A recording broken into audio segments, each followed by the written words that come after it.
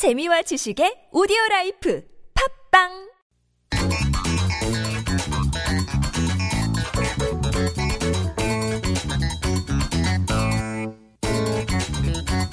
This is Koreascape on TBS EFM 101.3 megahertz in Seoul and surrounding areas.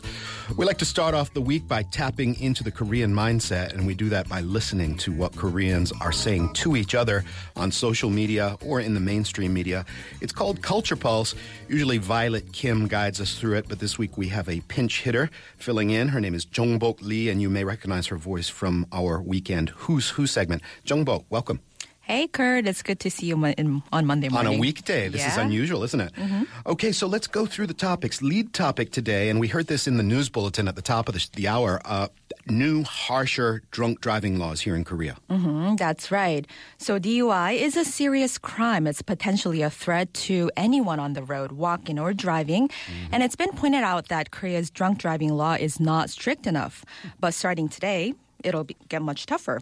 First of all, cars will be impounded from DUI offenders. It's a big change. Mm-hmm. They'll be impounded when the driver has a past record of DUI and is involved in a mortality incident. Somebody dies. Yes, that's right. Or if the driver has more than 5 DUIs in the past 5 years. Also, under the new law, bars that sold alcohol to a person knowing that he or she might drive also is punished. That's a real slippery slope, isn't it? I mean, I would be quite afraid if I were a bar owner or a Hope owner, that kind of thing.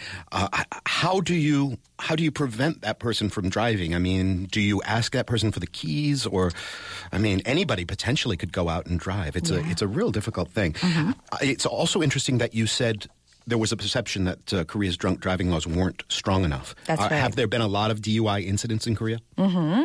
Yeah, last year, more than 240,000 committed DUI, leaving 583 killed and 42,000 injured.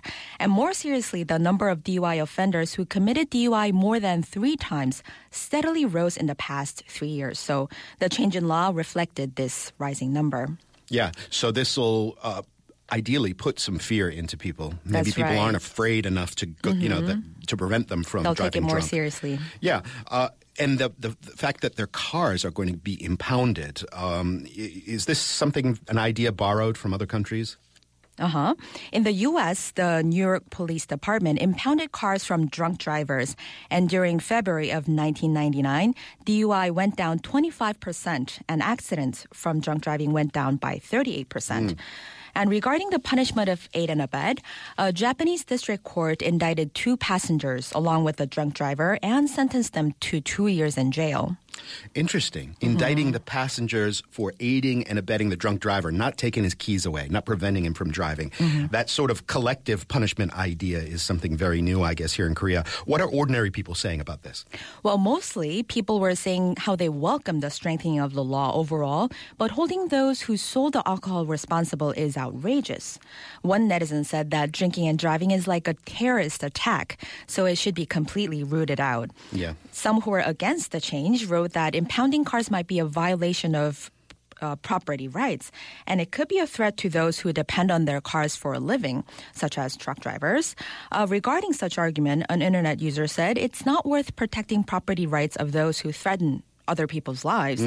And if you know that your livelihood might be on stake, then don't drink and drive. It's simple as that. The right to life outweighs the right to a car. Exactly. Very simply.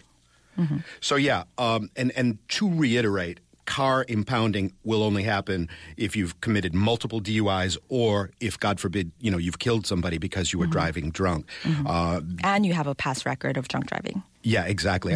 My dad used to tell me when I was first learning to drive, a car is a 2,000-pound weapon. Oh. And, if you point it the wrong way or you are driving too fast and somebody's in your path, you can never take that back. So. That's a valuable lesson. Okay, let's move on to our next topic, issues of privacy related to legal documents here in Korea.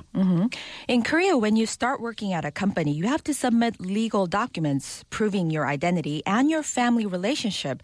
But the problem is they even show the very private information, such as divorce of your parents, whether you're adopted, and so on.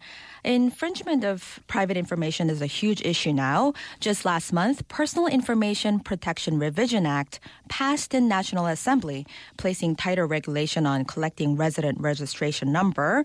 But legal documents are not keeping up with the protection of individuals' privacy. For example, on a remarried woman's proof of family relationship, children from current marriage will show up, of course, as well as children from previous marriage, who are very likely to have different last names. So experts point out that right now, proof of identity reveals too much information, so people should be able to select parts that are only necessary for the purpose of use. And it's also argued that there should be a way to stop companies or institutions from asking for unnecessary documents. So this resident registration number in the past has been sort of this master key to unlock all of your information. And you'll see things that might prejudice an employer against you or just create some social difficulties. How are people reacting to this idea of kind of parsing information into more private compartments?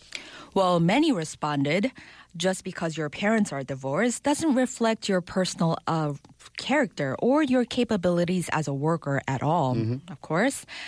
There were numerous anecdotes about personal experiences, most of them relating to writing their resumes or when being interviewed.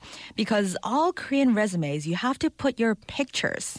Did you know that? I did know that, and I know that for a while there was a bill in the National Assembly, or somebody was trying to get one to the floor to outlaw that or to make it not mandatory anymore.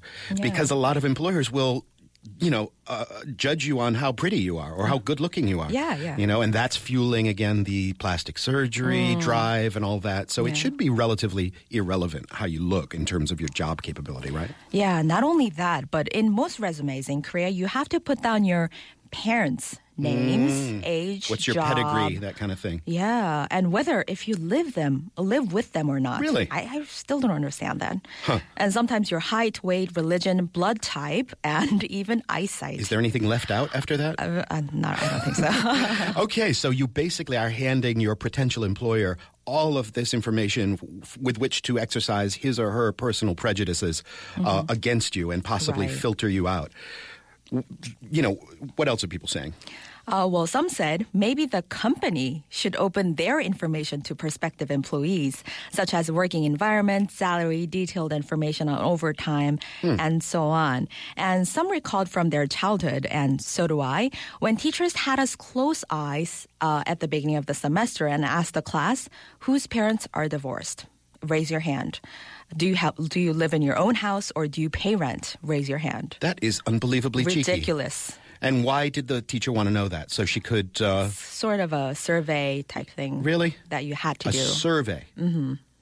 And what would they do with the results of that? Would they give you extra attention or something if your parents were divorced? Yeah, extra attention, quote unquote. Quote unquote. Yeah, and I bet you not everybody in the class closed their eyes completely either.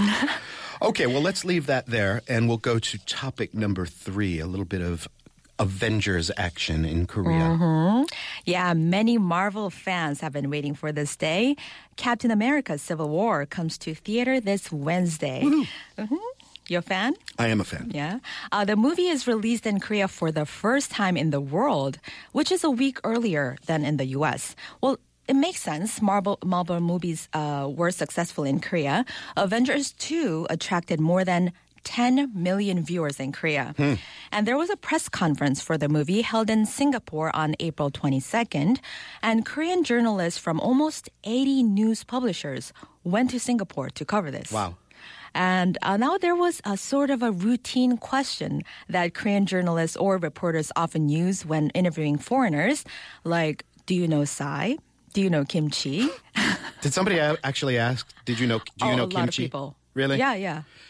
Well, a little bit in the past for kimchi. In the past, okay. Yeah.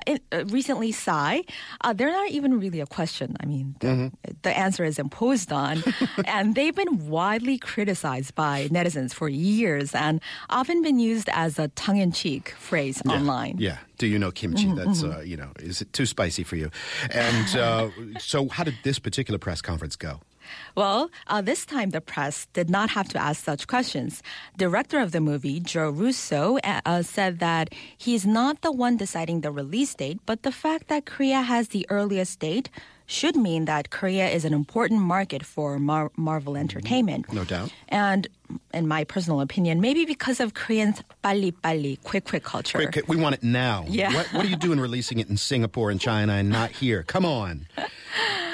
Chris Evans, Captain America. Oh, he was at the thing? Yeah. He also appeared in movie Snowpiercer, directed by Bong Joon-ho. Oh, and he's directing a new one, Bong Joon-ho. Yeah, it's called, what is it, Okja? And you know who's going to be in it is Stephen Yoon from The Walking Dead. He just signed on. Oh, okay. Yeah, and they're just starting to shoot in Korea now. Sorry for interrupting. No, that's fine. You sound excited. I am excited. Chris Evans, he expressed his affection toward Korea. He said Korea is spearheading the world's movie industry and is thankful for huge interest on the new movie. Anthony Mackie, the Falcon, shouted out, "We love Korea." And at the end of the conference, he said, "안녕하세요, 감사합니다." Hello, thank you, in Korean. Why didn't they just hold this thing in Korea? Why are they going to Singapore and yelling, "We love Korea"? Well, it was like a special conference just for the Korean journalists, it seems like. Okay. Now, in this movie, it's going to be Captain America's team fights Iron Man's team. Who are you going to root for in that? I don't know. That's a difficult question. Yeah? I mean, I don't know. I don't mean to generalize. I feel like it's muscle against money. Muscle against brains and money, yeah. Yeah. I don't know. I'd be interested to know how that shakes out, who Me too. Koreans are going to root for in this. All right, well, that will kind of wrap up our Culture Pulse. You did a fantastic job this week, Chongbok. It was really thank you great so to have much. you in the weekly flow, and we'll hear from you again on Who's Who in the upcoming weekend, okay? Sounds great. All right, and Koreascape will return right after this.